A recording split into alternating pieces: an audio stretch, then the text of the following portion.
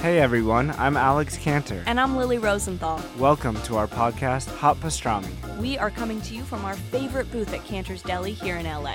We're going to invite some of our friends to join us for a chat over some matzo ball soup and pastrami sandwiches. So join us for new episodes of Hot Pastrami every week on Apple Podcasts, Spotify, YouTube, or wherever you listen to podcasts. See you soon. Bye. This holiday season, the Tunnel to Towers Foundation delivers on its promise to do good and never forget the sacrifices America's greatest heroes have made for us with their annual Season of Hope. Between Thanksgiving and New Year's Eve, the foundation will deliver mortgage-free homes to dozens and dozens of America's catastrophically injured veterans, fallen first responder families, and Gold Star families. Bring hope to heroes. Donate $11 a month to Tunnel to Towers at T2T.org. That's T2T.org.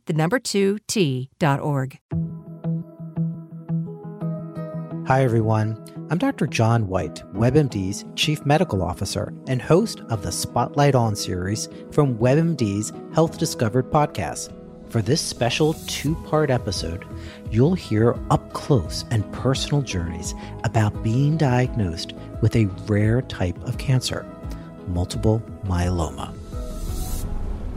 He looked at me. I have been his patient for more than 20 years. And he said, "This is really strange. You're an African American, age 57.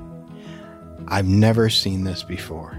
This back pain that you're continually having with no signs of osteoporosis. No signs, exactly. And I didn't have any signs of osteoporosis in my family history. Listen to Health Discovered on the iHeartRadio app or wherever you get your podcasts. Who says you can't learn from the Real Housewives? Meredith Marks of Salt Lake City has taught me that disengaging is the best way to go about things now. So I've chosen a few things that I too will be disengaging from now on. I will be disengaging from paying my student loans. That refers to Sallie Mae. That refers to Navient. That refers to Mohela. That also refers to Fed loans. I am disengaging with all of you. I no longer choose to pay you. And Meredith Marks says that that's perfectly fine. I am also disengaging from stepping on the scale ever again. I will now calibrate my scale every time I step on it to tell me that I've lost weight. I am disengaging from allowing Bravo to constantly upset me by giving Kelly Dodd a platform. It's your new episode of Me and You, The Housewives, and Marvel 2. It's the Reality Roundup episode. Let's go!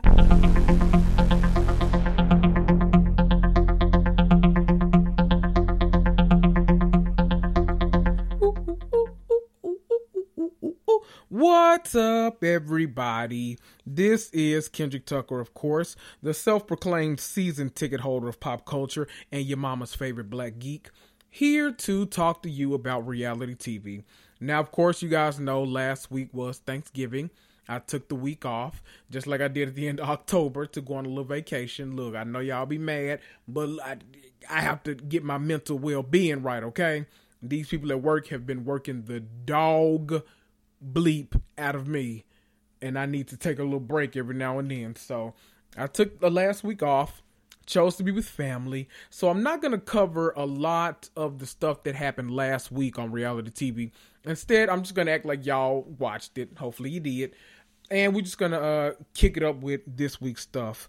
Now, these episodes are going to be pretty loaded going forward because, man, oh man, we got the Real Housewives of Dallas trailer this week. That's coming out at the beginning of January.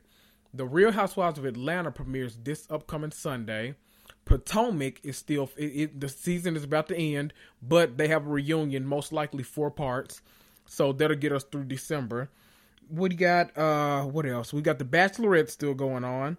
Little Women Atlanta just dropped their trailer. And I don't care if not one person watches Little Women Atlanta that listens to my podcast, I'm going to talk about it.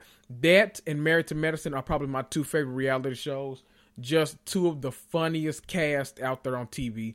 So if you are listening to my voice and you have never watched Married to Medicine on Bravo or Little Women Atlanta on Lifetime, do yourself a favor and just binge both of them. two of the funniest shows on TV. What else do we have? I think that might be it. I don't know. But even if that is just it, Love and Hip Hop ain't back yet. So we still just, we doing what we can, child. I'm waiting on Mona to give us something. I know that, Love and Hip Hop is like the bottom of the barrel, but they ratings are still just through the roof. And I enjoy them. I shouldn't, but they are just the chaos that get me through my Mondays. So I miss Love and Hip Hop. I don't care if y'all give me New York, give me Hollywood, give me Miami, give me Atlanta. Atlanta the one we really want. I need to see what happened between light-skinned Keisha and what was the girl, Akbar Big Back V or whatever the girl name was. I need to see what happened between the two of them. Now, see, what other kind of TV shows are you gonna get characters like a Spice, a light-skinned Keisha, and an Akbar V? Now, see, that's golden television right there. I'm here for all of it. Now, whether we getting that again, I don't know. I know the cast has been filming.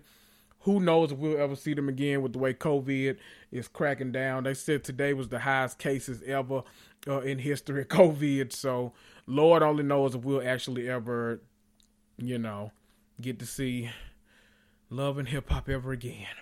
It'll be a sad day, but Lord knows they're coming out with reality shows by the twos every week. So, damn, I'll find something to watch. Let me get a couple of clerical things out of the way. So I told you guys I wasn't recording last week, but I did end up recording Thanksgiving Eve. That was the reason why I didn't put an episode out, because I knew I was going to be recording with somebody else. And of course, it was one of my favorites. If you guys subscribe to, and if you haven't, please subscribe to Stephanie from the Mocha Minutes podcast. Every now and then, me, Stephanie, Taria from the What Else Is Going On podcast, and Obi from the Odd Black Individual podcast, we get together, shoot the shit, talk about everything from Bravo to being black in America to any. Listen, we go off on so many tangents that we might start off talking about Bravo, but we might end up talking about the Hillary Clinton and and her having to whoop Monica Lewinsky's ass. You never know. So we had a conversation. It's about 2 hours long. We talked for about 5, just so y'all know, 5 or 6 hours. But Zoom was acting an entire ass that day.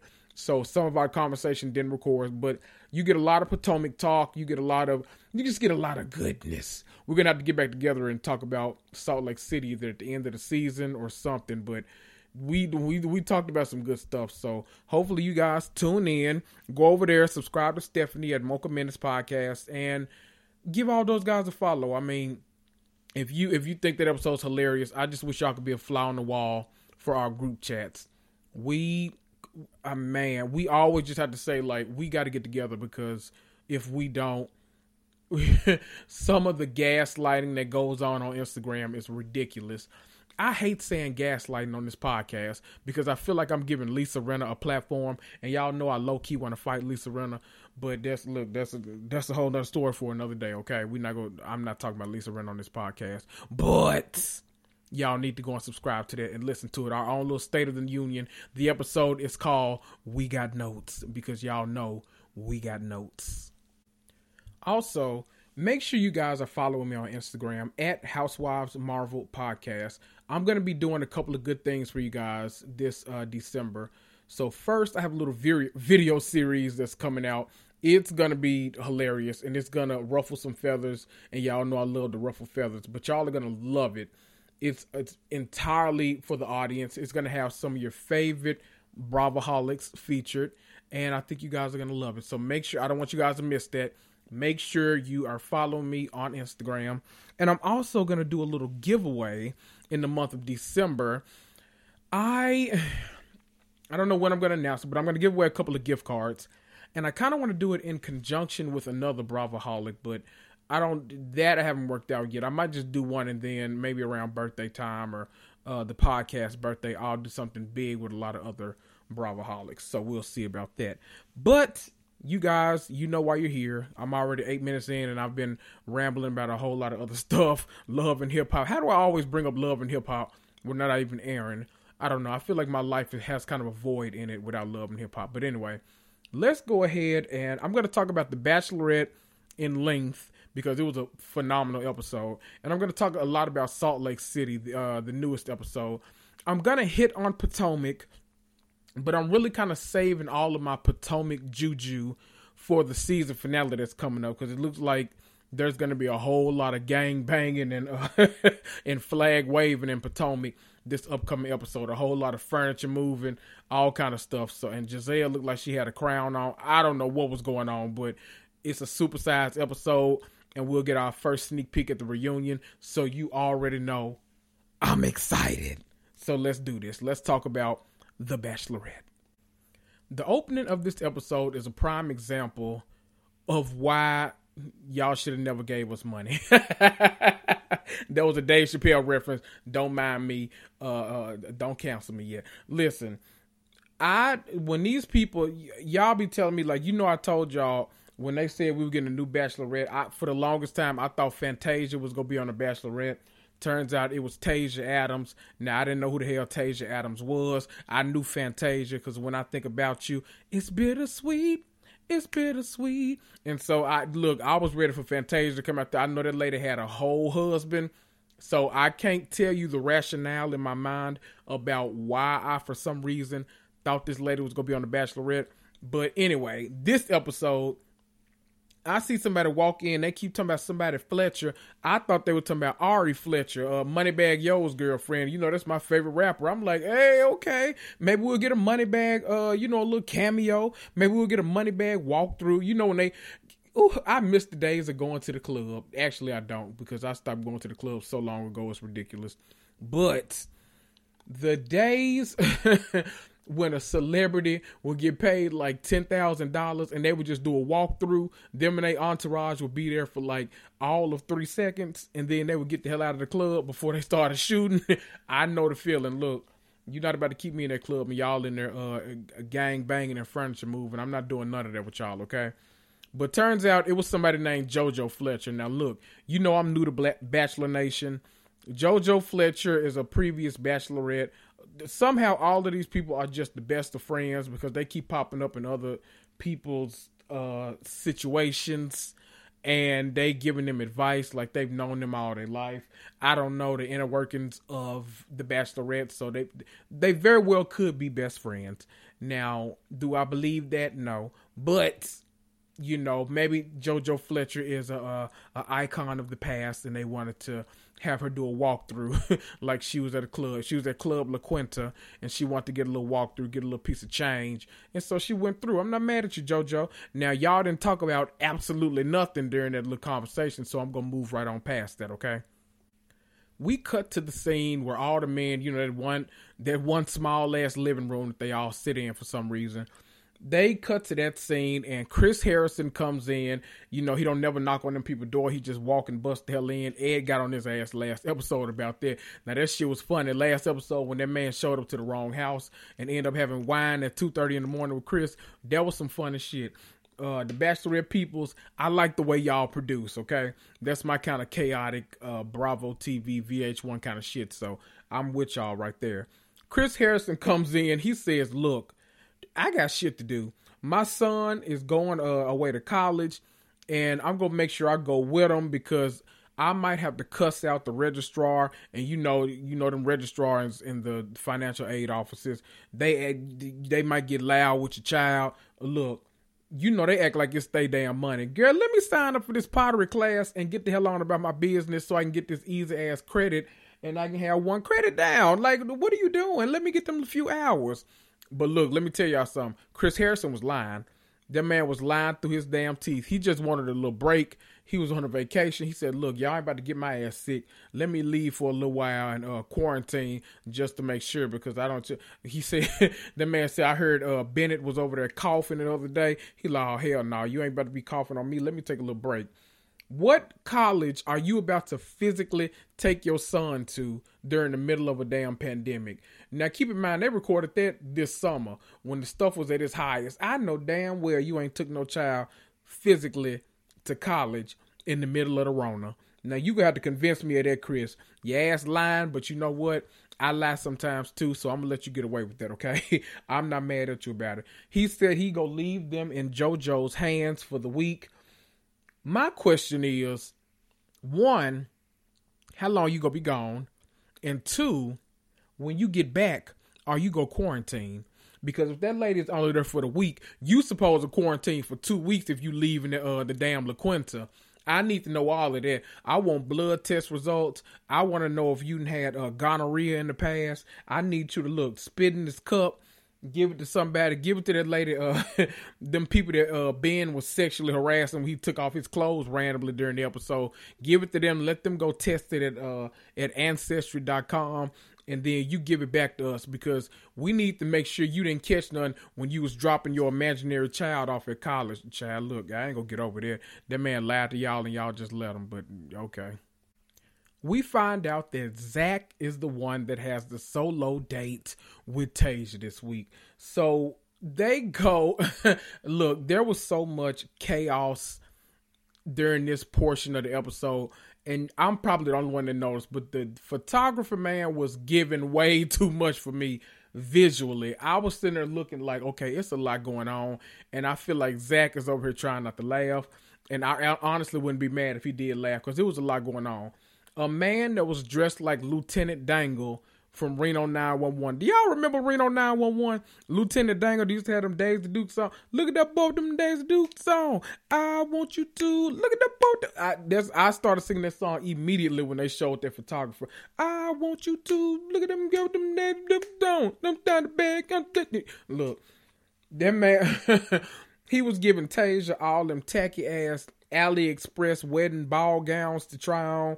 Zach had a ton of mariachi band outfits to try on, and they started taking all these pictures like they just so in love. Tasia breaking down. I've been married before. That man like, girl, me too. Come on so we can hurry up and get out this hot, itchy shit. Hell. They end up connecting on a somewhat deeper level, mostly because they both reveal that they've been married in the past. You cut to later on in the episode, later that night, and shit gets deep.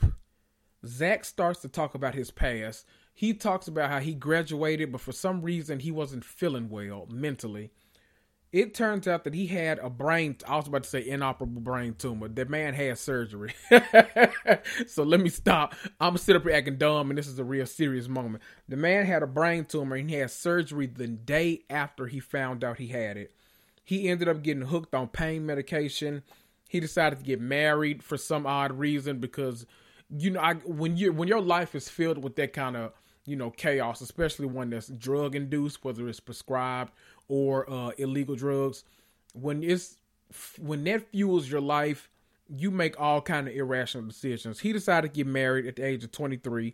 I'm not saying that y'all out there that got married to y'all high school crush right out of high school, that y'all are irrational. Now, I wouldn't do the shit, but I'm not calling you irrational. He started hanging out with all types of sketchy people. He got arrested. He got a DUI, all kind of stuff. His wife said, I'm not doing this. She ended up leaving him with the quickness. He tried to steal from his dad, and apparently I guess this was the lowest point of his life. Tried to steal from his dad. He went to the bank with a check, something like that. And luckily, what's the person's name? The banker was back there. She was like, something about this ain't right. So she called his dad. His dad came down there and got him, and he realized, both the family and him just kind of realized, like, okay, it's time for me to get my life together. He ends up going to rehab. He stayed there for about 4.5 months. And now, all of these years later, he sits on the board at that rehab center that he was treated at. How amazing is that? If that's not a testimony, let me tell y'all something. I wish I had church music to play right now. He may not come when you want him, but he's always on time. Let me tell you something about it. If he did it for me, he'll do it for you. Say it with me. If he did it for me, he'll do it for you. I know that's right. He ends up getting that rose, and all is well at the La Quinta. We then get to kind of the peak of the episode, for me at least, which is the big group date. But can I first say, before I dive into that, because there's a lot to kind of dissect in that scene, I feel like I've kind of learned that I'm not necessarily hardwired for The Bachelorette. I don't think I'm the target audience for this show, even though I've kind of fallen in love with it. I'm gonna admit, like, I tune in every single Tuesday and I watch live now. Like, I'm hooked on it. So I'm in Bachelor Nation. Now, I'm not going to go back and watch the old seasons or nothing. So y'all have to tell me who the hell all these people are. But, you know, I'm starting to realize, though, despite that I don't think I'm the target audience. See, you know, my brand of TV is a little bit messy. You know, I've never apologized for being a Green Eyed Bandit fan. You know, I think that Evelyn Lozado keeps up the perfect amount of shit on Basketball Wives. I think that Jackie Christie's brand of crazy is always on point. You know, I'm that kind of reality TV watcher. I read some of the comments sometimes. I was thoroughly entertained by Bennett this entire episode. Bennett was keeping up so much shit, and I loved every minute of it. But I know some of y'all were mad. Y'all were like, it seems like y'all are rooting for love while I'm rooting for the mess. Now, I'm putting that on a t-shirt. While you root for love, I root for the mess. And then it's going to have Denise Richards' picture on it. Let me leave that lady alone. That lady don't even work at damn Bravo no more. I was about to say that lesbian don't work at Bravo no more. Bronwyn is the only lesbian on the network now. We gonna leave them the hell alone. So it's a lot. It's a lot happened today. I'm recording this on, what day was it? Wednesday, December 2nd. It was so much announced in the Bravo sphere. Bronwyn is a lesbian now. I guess she has an open marriage. I don't know. But kudos to Bronwyn. I really want to watch OC because of her. But Kelly Dodd, you know what you've done. I'm not watching that shit because of you. Anyway, this is about the Bachelorette. This ain't got nothing to do with Kelly Dodd. Big head ass. Back to this big group date. The reason I love this group date so much is because it was all about vulnerability. Now, we don't get to see men be vulnerable really anymore. We're finally starting to see like walls come down for men. You know, we've been, as a society, we've been pushing toxic masculinity for so long that when we actually get to see men having real, open, honest moments on TV, I know I welcome it. I welcome it a whole lot. It starts off with some mess though. Tasia says where she go sit, and Bennett, like, I'm sitting right next to her, but Noah's already in the seat. Bennett said, look, girl, the producer, he had said that I'm supposed to sit right here. You didn't see him when he said that? Noah like, I ain't see him when he said that. Well, he said it. He said that for continuity, I got to sit right here. And then you got to take your mustache having ass across the room over there by that dude that be playing with the Eagles. What's that boy named Blake? You got to sit by Blake, animal saving ass, and then we'll start the scene. Noah got his big dumb ass right up and went over there and sat down while Bennett reaped the benefits of his mess and sat next to Tasia. You think I'm mad at Bennett? No, I'm not. I like a smart motherfucker. This big group date is kind of divided into three main parts. So the first part, which they walk in on, is a naked couple, N-E-K-K-I-D, N-E-K-K-I-D, not N-A-K-E-D, not N-A-K-E-D. I'm talking naked, not naked. Naked, not naked. Why do I make out a song out of everything? Let me stop. That was hot though. I'm gonna listen. You can buy that ringtone on Black Friday 2021. I need a little time to produce that and get that together. It'll take me a full year because y'all know I be procrastinating. Anyway, it's divided into three parts. The first part is them drawing the naked couple, and which is, doesn't really seem to go towards much. There's no real wow factor in this portion of the date. The second part is when they're molding stuff out of clay. This is really kind of vanity too. Blake sat his ass up there and molded that big old dick. That's when we found out that Blake is perpetually horny. He's sitting up there drawing dicks. He molding dicks. He getting hit with dicks. He touching dicks. It's all kind of stuff with dicks going on as far as Blake is concerned. He is only concerned about sex and sex only. He said, he said, I'm not trying to do none of this shit. I'm just trying to get one of these nighttime dates with Tasia. I know one thing, newsflash, I bet none of them housekeepers want to touch any of the towels at the La Quinta. I know y'all, Tasia been in that room locked up by herself, and y'all haven't had a thing but them right hands to keep y'all company. I wouldn't touch, I'm about to go real southern on y'all. I wouldn't touch not now towel in the La Quinta. I'd be picking up, I wouldn't even pick up the towels. I'd be like, look, we got some fresh towels for you. Oh, you want these? You keep them too. Ma'am, I got a room full of towels. That's okay. You go keep them towels. We don't touch them no more. It's because of COVID. Yeah, that's right. Yeah, it's because of COVID. We not touching the towels. Oh, it's because of COVID? Yeah, we not touching them, baby. You just burn them towels and we'll just keep bringing you some more. We got a Target right up the street. We just go to Target. We get some new towels and it's okay. They got a whole budget. They got $100,000 budget just for towels for the La Quinta for filming The Bachelorette. You'll be okay. Just burn them towels, baby. I'm not doing nothing with them towels. The main thing to kind of highlight out of the second part of this date is that Noah and Bennett, their little rivalry still continues. Noah is mad and said that Bennett ain't doing shit but talking about how rich he is and how Harvard educated he is and how long his Johnson hangs and swings to the right. And, you know, I might have made that last part up, but you know what I'm talking about.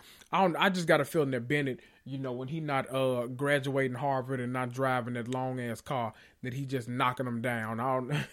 Knocking them down! I don't know, I just feel that in my spirit. But listen, this ain't about Bennett. Well, actually, it is about Bennett. We'll circle back to Bennett and his Johnson later on. Side note, the funniest part of this episode to me, you know, it's always one random thing that cracks me up. Noah was trying to throw shade at Bennett about how to spell privilege. He said, hey, Bennett, how do you spell privilege? When Bennett was talking about all those houses. But the funny part was that boy sat there on camera and spelled it wrong. If that wasn't the funniest shit to me, he said, hey, Bennett, how do you spell privilege? Is it Priviledge? Boy, no, that's privilege, like what you sit on. You got the fact. I guess we ain't had to rely on nothing in life. You sit on your privilege, I guess. Come on, boy. Look at you, Noah. You made a whole new reason. I told y'all the theme of this episode is God will find a way. He will make a way for you. Now, see, Bennett, Noah, you didn't know how you would go get through all these dates and how you would go win Tasia's heart. Well, you know what? There's a privilege for you to sit on, okay? There's a privilege for you and for you only. When God wants you to walk in that path, he will always provide you with a privilege. Do you hear me? Somebody, can the church say amen? Amen. Thank y'all. The third part of the date was literally the best, though. All of the men were just like incredibly vulnerable, and you know we love to see it. It was literally the antithesis of toxicity. Ooh, my tongue's so big, I could barely get that damn word out. See, I'm over here trying to sound smart. Look, I ain't got 4 degrees like Miss Wendy, but I got 2, okay? I got a bachelor's and a master's. I just got a big tongue, and I'm from the South, okay? So some of these words trip me up a little bit. Let me try that again. The antithesis of toxicity. How y'all like that? If you don't like it, damn you, okay? Some of the ones that stuck out to me the most. I really like Brendan, when he did the self-portrait and he turned it the other way and said that he's been wanting somebody that he can, you know, live his life with. It was kind of empty, but it was, you know, it was cute. You know, it was a little for around the house. You know, I like that. Okay. Ivan, he made her put in the last puzzle piece for her and, you know, telling him about his dad, how he's 73 years old. Goddamn. And how he's a 2-time cancer survivor and, you know, all these different things and how it just, you know, it makes him see life differently and what he wants and how he wants Tasia to fit in that last puzzle piece. That was a good one. Riley. Wow. That one, and I don't know if that man made that story up, but if he did, he need to quit whatever job he got and go right into science fiction, because that was a good ass story. Riley said that his mother called him out of the blue after he hadn't talked to her for years, and they talked about everything, and she asked him at one point, what do you want most in life, or something like that, and he told her that I just want to play with my little girl. You know, I want to have children and a wife, and I want to play with my little girl. I want her to love me, all this kind of stuff. And his mom was like, what kind of man thinks about that kind of stuff? And he's like, the kind that never had that kind of stuff. he has never had that kind of loving parent-child relationship. So he's longing for it. And so he's going to make sure that when he actually has a child, he's going to give her everything and more. Now, Riley, we love to see it. Look, black men raising black daughters, we love to see it, okay? Y'all keep them in your lives because, look, all these little nasty ass boys go be out here chasing up these black women's skirts. Y'all better tell them, teach them to hold themselves with pride. But look, don't talk to, talk to them nice. You got to love on your daughters. Don't talk to them the way the owner of that True Kitchen restaurant talk to them people in their restaurant. Don't talk to them like that. That was some funny shit, but I'm going to let y'all Google that. True Restaurant. Now, I don't know. Don't talk to them like that, okay? We'll just leave it at that because that man, his petty ass, he'll find this podcast and sue the hell out of me. And I ain't got no damn money, so. In retrospect, the biggest one during the third part, let me rephrase that because that man was naked. The most bang for your buck. No, wait a minute. This is so nasty. Hold on. The most climactic. Oh dear.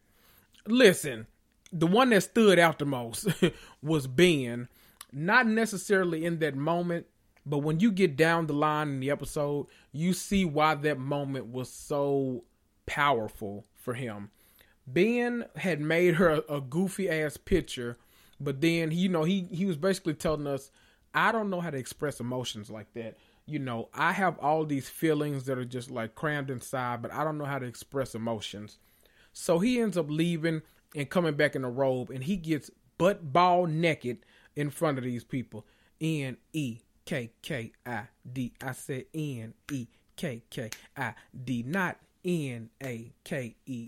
I said not N-A-K-E-D. See, that ringtone gonna be off the chain. Y'all gonna be trying to bat it up like you remember back in the day when let me stop. I was about to go on a ghetto ass long ass tangent, but I'm not gonna do that. I'm trying to keep this short. I'm gonna have to edit this and go to bed at some point. So let me get my life together, okay? He came out butt naked and was talking about, I want to give you all of me and, yada, yada, all this stuff. He did the big reveal and he covered up his thing, though. It wasn't a big reveal, but, it was a reveal. How about that? He revealed himself and Tasia ends up basically having a little breakdown and she says, you know what? I can't give out one rose. I want to talk to all of y'all tonight and, I can't pick a winner or whatever it is. And so I respect her for that because there were some powerful stories. And one of the random things that I loved more than anything was when they stopped during that time and they showed Brendan giving kudos to Riley. He said something to the effect of, oh my God, that was really powerful. I almost teared up when you were talking. I did too. Well, now I'm a thug, so I didn't tear up. But, it was, that's good to see. I love seeing men encourage other men to actually show their vulnerable side and to show a different side of them other than maybe the constant joking that they're used to. So kudos to all of that. I loved every moment of it. Later on, when the men are, just pulling Tasia aside on the little individual date, we get to see why that moment with Ben was really so powerful. He talks about how people have always kind of assumed things about his life. He begins to tell her that he's had an eating disorder for 15 years. And he, around the age of 15, really started to realize girls and kind of started to pay more attention to them. But he realized that no girl wanted the fat kid, which he was. And that's why he's so, like, if you follow him on Instagram, which I do, then you see him doing, I'm talking about nothing other than fitness. He's talking about nothing. He's a nutritional coach and all this kind of stuff. He has his own like bodybuilding club. He is like super into it. Like it's his life. And that kind of explains why. And so around the time when he was 15, he stopped eating. He would work out all the time and he ended up being bulimic. Now, a man opening up about that level of trauma, really. I mean, that's the only way to describe it. Is wow, you don't really see it often. They were both gotten like really emotional, and obviously he ended up getting the first date rose. Because if you open up like that, I'd be damned if I open up like that and you don't give me the first date rose. As soon as you pinned it on somebody else, I'd snatch the hell out of that damn rose. Chris Harrison would have to come and get me after he quarantined for 2 weeks. He'd have to come get me and snatch me out of La Quinta. I would I would show out so goddamn bad at the La Quinta, y'all wouldn't know what to do with me. Whew, but he got it. He got the first date rose. You know, the other guys were a little upset, but you know, Ben deserved it more than anybody. And we thought that Easy deserved this solo date that he got more than anybody. But child, I know he wish he was on that damn group date now, because, whoo, let's get into it. You know, everybody is so happy that Easy got this solo date. He had been wanting it. You know, it seemed like him and Tasia had great chemistry. They had this kind of like horror movie date. I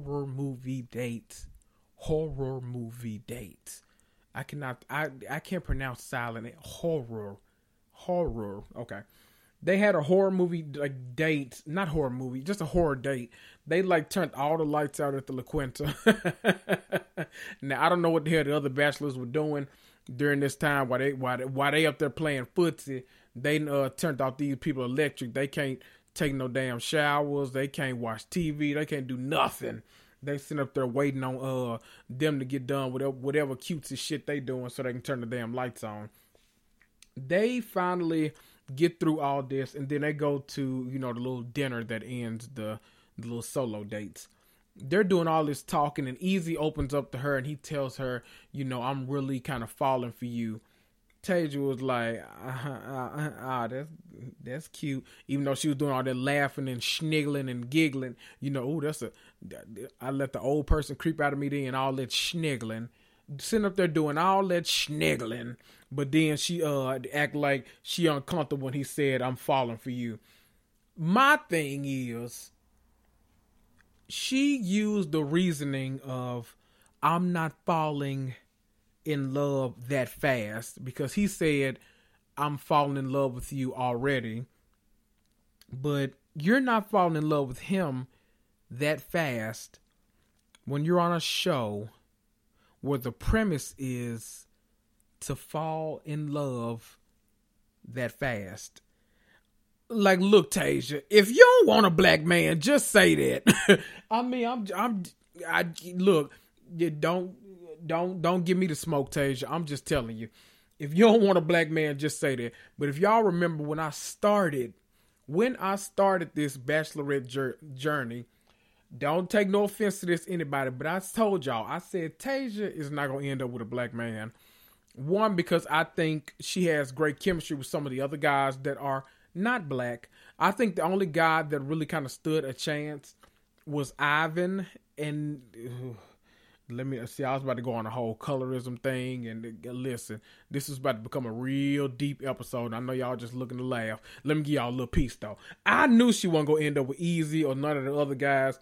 The only ones that I thought she might do were Riley, because, you know, Riley really kind of opens up a lot to her, and Riley got a good ass job and all that kind of stuff. So she's like, oh, wait a minute. Okay, Riley. But Ivan looks like Tasia. Ooh, how do I say this? Ivan looks, he's commercially pretty as a black man. Does that make sense? Like, I don't see, you know, let me go. Y'all know what I'm trying to say. I don't see Tasia winding up with somebody that physically looks like a Riley or an Easy. I think that if she go wind up with somebody black, it'll be someone that looks like Ivan. Now, that's not a bad thing about Tasia. I think it has a lot to do with the way she was raised.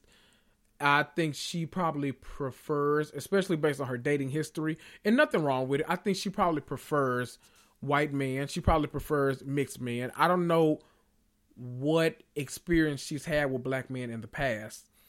So it would make me wonder if she's actually building connections with these guys, or if she already basically has her top 4 locked. I do think Ivan will be in her top 4, but listen, that ain't for me to decide. Tasia, you wrong as hell for booting that man out of there. He'd already been booted out of the NFL, and now you done booted his ass out of the La Quinta. You wrong as hell for that, Tasia. And then you ask that man, that grown ass football playing man, could you walk him to the curb? That was some low down shit. That man was like, are you sure? You was like, yeah, I'm sure. You a savage. Classy, boozy, ratchet. I'm not mad at you, but you low down for that shit, Tasia. We then get to the big climactic part of the episode where Bennett and Noah have this little sit down before Tasia enters. You know, earlier in the episode, Tasia basically says, I need to pull you to a side. There's too much drama and mess between y'all, and I need to figure out what's going on. I'm going to tell y'all a little bit about that scene first, but then I'm going to give you my conspiracy theory. You know, I'm low-key a conspiracy theorist. Not about, like, government and all that kind of stuff, but I'm like a TV whisperer. I'm like a Hollywood conspiracy theorist. You know, I conspire about that kind of stuff, you know. So they get into the room after they've gotten dressed and everything, and they're waiting on Tasia. And Bennett actually has a gift for Noah. Bennett was messy this episode, but I loved every minute of it. Bennett had a red bandana because he wanted to offer him a truce. Now, I don't know if that man was blood or, you know, gang. I don't know what was going on, but he said it was because he wanted to offer him a truce. So we just go believe that, okay? We don't need to call Tukey Williams or nobody. He said it was to offer that man some peace in his life. I guess so. He then gives him a pair of socks that had little mustaches on them. Now, that shit was funny. He said because the only place a man needs a mustache is on his socks. I know that's right. Noah came in there with that shit on his lip. I don't know what the hell that was, but I'm glad Tasia shaved that shit off. He couldn't have been getting no play outside of La Quinta. Like, I refuse to believe that women were seeing that mustache and were just like, me, I want next. No, I don't believe that. You better be glad Tasia told you before you left this damn house. But the last thing, he gives him a book, and it's an emotional intelligence book. There are 4 pillars to emotional intelligence, and Bennett tells that man that he lacks 3 of the 4. Now that's an old Phaedra Parks classy read right there. You don't get them kind of reads on TV no more. Bennett is Harvard educated. That man said, I'm going to read you from dusk till dawn, and I'm going to do it from the comfort of this couch, and I'm not going to do nothing else. I'm not going to put my hands on you. I'm just going to read you from up to down, from left to right, and then they hit us with that to be continued, you bastards. So let me go ahead and hit y'all with my conspiracy theory. So if you recall, Claire had gotten it down to 16 men. Tasia came in, and they then brought 4 new men into the house. Noah was one of those men. You know, I talked with Taria today. Taria from the What Else Is Going On podcast. If you're not subscribed to that, go and subscribe to it. Taria is the best. We were talking, and she was wondering if this, you know, this kind of little conflict between the two of them was real. My theory was, I was kind of waiting to tell her, but my theory is, you know, I think that 3 of the 4 guys that were brought there, you know, they want to bring it up to an even 20. I think that 3 of the 4 guys that were there were dummies. Now, I don't mean stupid. They ain't stupid like Noah. I just meant that they a little dumb. You know, they dummies, literally, as in, like, not meant to be real. I think that Spencer was probably the main, you know, guy that they thought that she might have a connection with. You remember 2 of those guys got booted out immediately. Noah and Spencer have kind of stuck around, but I don't think that Spencer's role was ever intended to be like possible last minute. I think he's been purposely playing up the villain card because he knows that was going to be his role. So stay with me here. Claire and Dale had the first like month of this show absolutely ridiculous. Like the drama level was so high that if they brought in a new bachelorette and if she didn't deliver on the drama aspect, viewers might get bored. So I think that they had to do a couple of placements to kind of keep up the drama factor on the show, to make people, you know, you get all the romance that you want because she does have actual contenders there, but you also get a little stage drama. You know, I think Bennett kind of always knew that he was going to be safe. And I think, you know, we don't know if he's going to be safe or not, but I'm just predicting that Bennett gets to stay and maybe Noah gets booted out. I'm just rationalized that I'm thinking that this had a lot to do with Claire and Dale fucking up the scene, you know. And I think it had a lot to do with him not being an actual contender. They wanted a little bit of, you know, planting drama. So, I mean, we'll see. It's kind of like when, you know, every now and then they'll bring in a housewife midway through the season. Like, you remember how Eva Marcel came in midway through, what was that, season 10 or season 9? One of them. I think it was season 10. She came in like midway through. And then like Catherine Edwards over there on Beverly Hills, the city we do not acknowledge, child. Half the cast got COVID. Y'all asked Garcelle, hide Garcelle. These people out there, they out there sneezing and coughing. Don't do it, Garcelle. Don't go to no more damn cast dinners. Not with Kyle ass. You know, you barely like her ass as it is. You ain't got to go over there and be hugged up on her. They brought Kathy Hilton on the show just to get that lady sick. I know Paris Hilton madder than a motherfucker, but that ain't got nothing to do with this. I say all that to say he feels like a cast member that was brought in specifically for the drama factor. Now, I don't know how true that is. That's just my conspiracy theory. I'm hoping that it's true. Let's go ahead and talk Salt Lake City. So, you know, with the Housewives now, I don't like to go scene by scene. I really kind of like to extrapolate the big stuff that happened in the episodes. So we kind of kicked this episode off with Meredith versus Jen. Jen is apparently just huge on loyalty, and I'm trying to figure out who was in the right. Obviously, Meredith. But, you know, they have this kind of back and forth. She says that, you know, Meredith doesn't want to be embarrassed by Jen, you know, to tell her all these kind of things. No, hold on, I'm getting people confused. Meredith is basically saying she doesn't want to elaborate on why she canceled the sleepover because she doesn't want to go into the reasons that her children gave her about why they didn't want her in the presence. Jen took it really personally. She was having a bad week. Her husband was nowhere around. I want to say her dad maybe passed. I don't know. I don't know if it was the anniversary of his passing or if he had just passed. I don't know. But she was going through a lot. I was eating a bologna sandwich, so I was a little distracted when they were talking about the dad part. But they were going back and forth, and Jen was going super hard, very hard. I mean, like unnecessarily hard. Meredith, I also don't feel like she's taking sides. I don't know. I feel like Meredith was offered to go to church. She went. I mean, like, you can't be mad at somebody for wanting to find the Lord. That lady might want to be a Clark sister one day. She might want to meet the balm in Gilead. She might think that Jesus is a love song. When praise goes up, blessings come down. You can't stop that lady from going to church. Especially in Utah. Y'all all about church. You can't stop that lady from doing that. You was doing a lot, Jen. You were being kind of messy. Honestly, in this confrontation, I was team Heather. Now, Heather was over there. Heather said, look, I might go over there and help Jen if she needed, like if she looked me in my face and I can tell she needs some help. Other than that, though, I'm waiting on these lollipop chickens, okay? I'm trying to see what these lollipop tenders taste like first, bitch, okay? Let me taste them, and then if they nasty, I'm going to go over there and help her. And then, look, they supposed to be bringing me some mini tacos and some a couple of hot wings, you know, a couple of Parmesan garlic fries, you know, with a little cheddar on top, a little ranch on the side, give a little hot sauce, you know, a little Louisiana to put on top. You know, that's what we're doing, all of that. And then, once they do that, I'll check and see if Jen needs any help.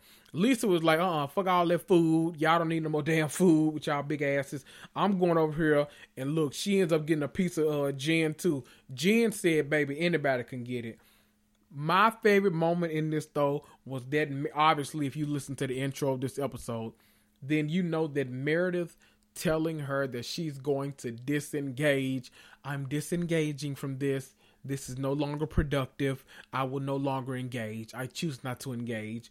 Listen, there was life right there. That's my new saying. I'm choosing to disengage. I shan't engage with this anymore. I know that's right. I don't engage with my Uber Eats delivery drivers anymore either. I tell them to do contactless pickup every chance I get.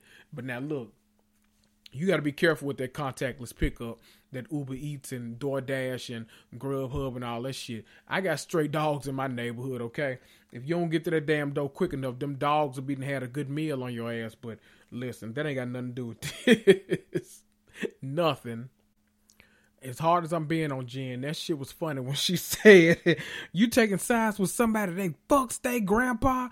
Bitch! Now that was funny as hell. I'm sorry, you know Mary is my favorite character on here. Mary heard that everybody heard it, and they all told Jen that was wrong. You can't be telling, you can't just be stating the obvious out loud. Like, you can't be doing that kind of stuff. Them people been married for 3 damn decades. You can't be saying that to that lady. Jen storms out in a big huff. They go chasing after her, but Heather was really concerned about them damn lollipop chicken tenders, okay, or whatever the hell they was eating. This shit was too fancy for me. I don't know. I only know about lollipop lamb chops, okay, and I barely can afford to order them. So let me stay in my lane, okay. We see when Jen goes over to Heather's house, or maybe Heather went over Jen's. I don't know. Somebody went somewhere. I think Heather looked real comfortable in that kitchen, though, so I'm hoping it was at her house. I hope you weren't just rummaging through that lady's shit. But Jen went over Heather's house, and it seems like Jen was ready to start Mad Day. Now, if you're not familiar with Mad Day is when you fall out with somebody, and you start going around telling all their business, and it's not like a civil friendship ending. It's kind of like, okay, we not friends anymore, now I'm your enemy, instead of just being like, okay, we're not friends anymore, that's that on that. It seems like Jen is having Mad Day now. Jen is saying, look, I can't believe that I've sat here and, you know, she said, she's like, she starts really telling all Meredith's business. I threw a party for you, and I haven't been telling people that you secretly divorced or getting separated and all this kind of stuff, and it's just a lot. Like, it's not a good look, and it seems like you taking out all your anger that should be directed towards your husband out on Meredith. But listen, that ain't my damn business. Y'all do what you do. Them people discussing Mary's Met Gala invitation was the funniest shit in the world. Heather said the Met Gala is a location with a theme that changes every year. Listen, Mary didn't care. You know, Mary country ass just wanted to act like she was fancy. You know, she liked to dress up in them tacky ass, designer ass clothes, and I love her for it, okay? Whitney then said, look, I don't know how to dress for this Met Gala cocktail afternoon luncheon. Listen, them cousins shady as hell, and I kind of love the shit. You got the shady cousins. You got Meredith and Lisa that look like they could be twins. They both had on their Power Woman business suits. You know that's when you get an award for being an executive, you know, a power woman, a business woman, you wear them kind of suits that they had on. I know that's right, Mary and Meredith and Chad, whatever the hell y'all names is. The two Wednesday Addams twins. Y'all know who the hell I'm talking about. Them cousins, though, y'all are funny as hell. Super random, but I love the fact that they've been showing Mary hanging out with women on her own. You know, we actually saw Mary in her house with her husband and her child. That was great to see. And we've only ever seen her, I think, hang out with Whitney by herself. But it looks like she's really developed friendships with Lisa. She's developed friendships with Meredith. You know, Meredith came to the church. Whitney came to the church. She has a good relationship with her. I like to see it. Because Mary, I think, might be my favorite on the cast.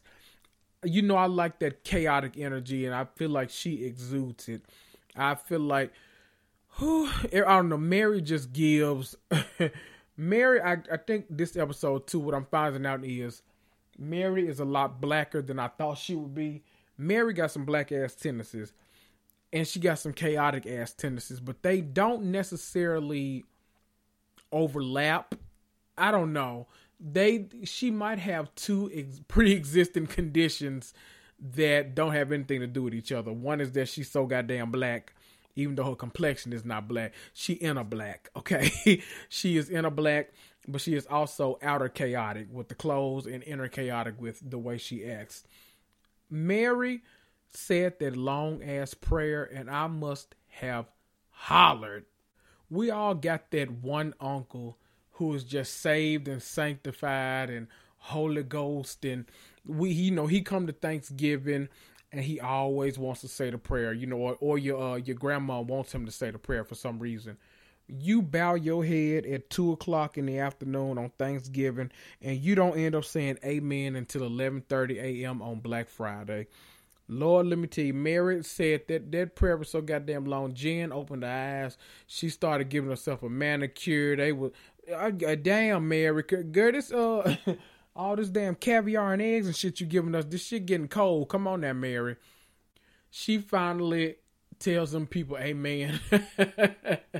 And the only conclusion that comes in the episode is that Jen seems to be apologetic for everything that she's basically said this whole episode, because they weren't feeling that grandpa fucker comment that she made. She gives an apology to Meredith because she basically tells her, I expect the same kind of loyalty from my friends, and when I don't get it, I react in a volatile way, basically. Mary felt like she didn't get no apology, but it looks like that's about to come to a head on episode 5.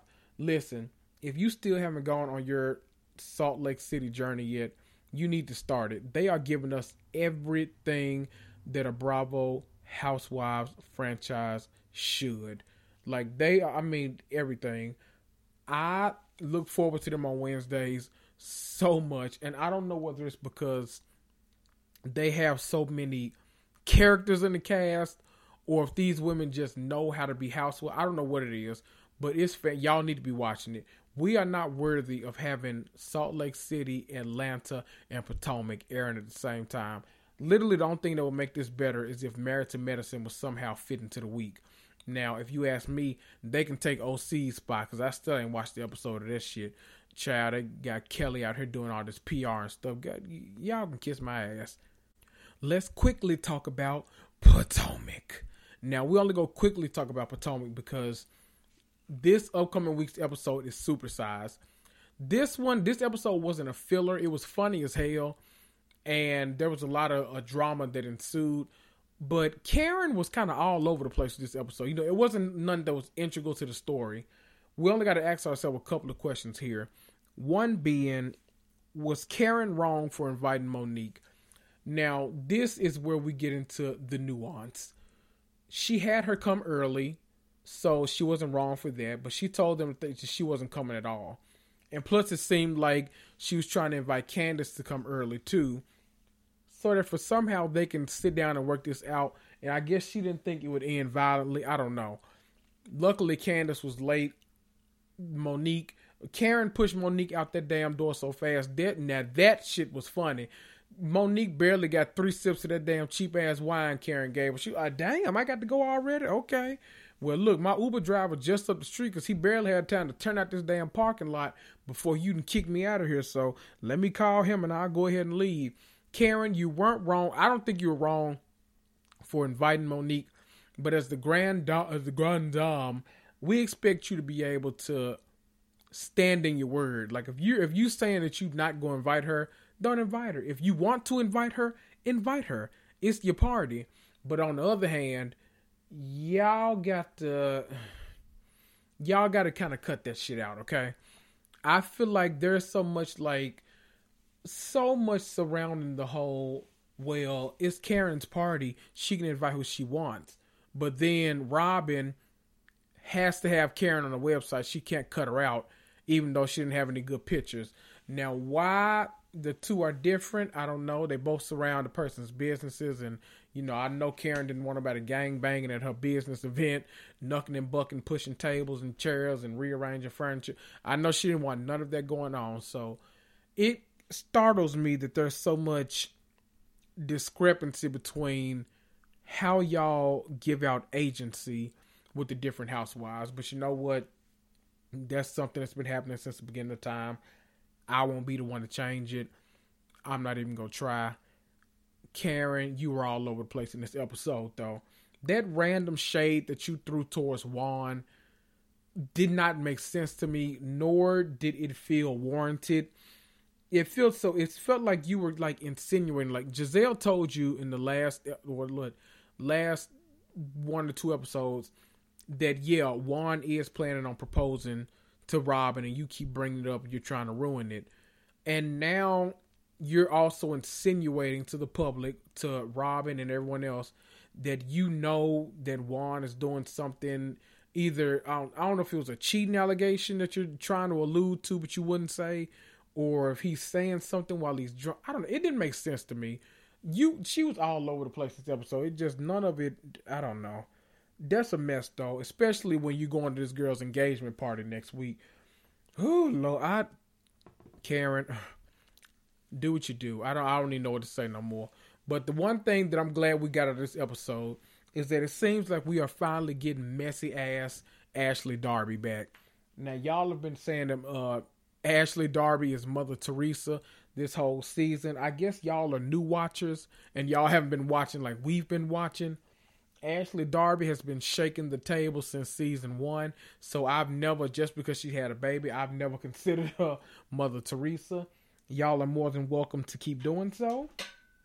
That's one of the things we talked about on Mocha Minutes on the We Got Notes episode. So I hope you guys tune into that. But I'm glad messy ass Ashley, the real Ashley, is finally starting to kind of rear her head again. We saw her rear it a little bit in Punta Cana or whatever the hell they were, Portland, wherever the hell they vacationed, when she was doing all that with Candace at the table, and then she revealed that she basically wrote that note for Monique to get back at Candace.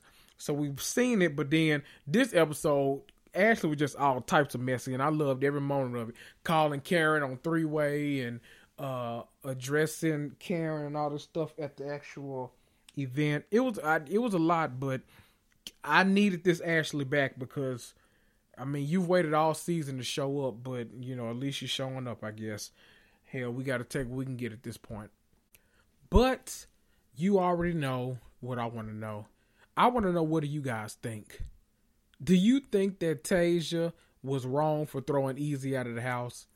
Do you think that Jen and Mary are ever go be friends, or was Jen just showing up to eat up that lady free food?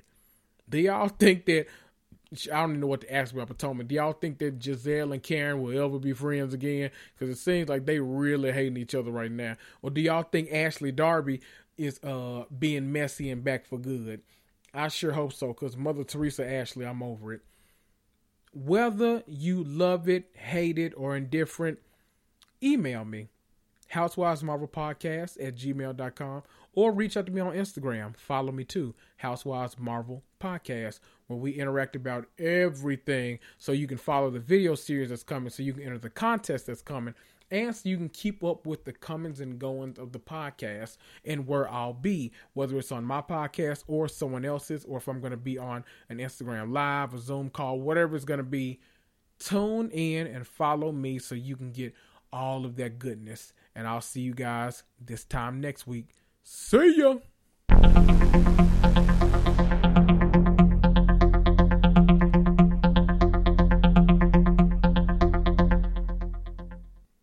Lucky Land Casino, asking people, what's the weirdest place you've gotten lucky? Lucky? In line at the deli, I guess? Aha, in my dentist's office. More than once, actually. Do I have to say? Yes, you do. In the car before my kids' PTA meeting. Really? Yes. Excuse me, what's the weirdest place you've gotten lucky? I never win and tell. Well, there you have it. You can get lucky anywhere, playing at LuckyLandSlots.com. Play for free right now. Are you feeling lucky? No purchase necessary. Void where prohibited by law. 18+. Terms and conditions apply. See website for details. It's wintertime. When temperatures go down, the likelihood goes up that your furnace and other appliances go down with them. So don't risk a costly replacement. Stay comfortable with coverage on the appliances you depend on most with the Service Guard Appliance Repair Program from Black Hills Energy. It's peace of mind in a plan. Visit blackhillsenergy.com/sign up to learn more.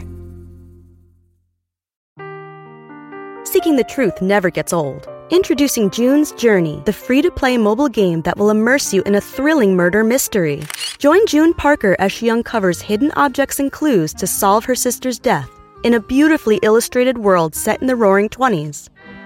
With new chapters added every week, the excitement never ends. Download June's Journey now on your Android or iOS device, or play on PC through Facebook Games.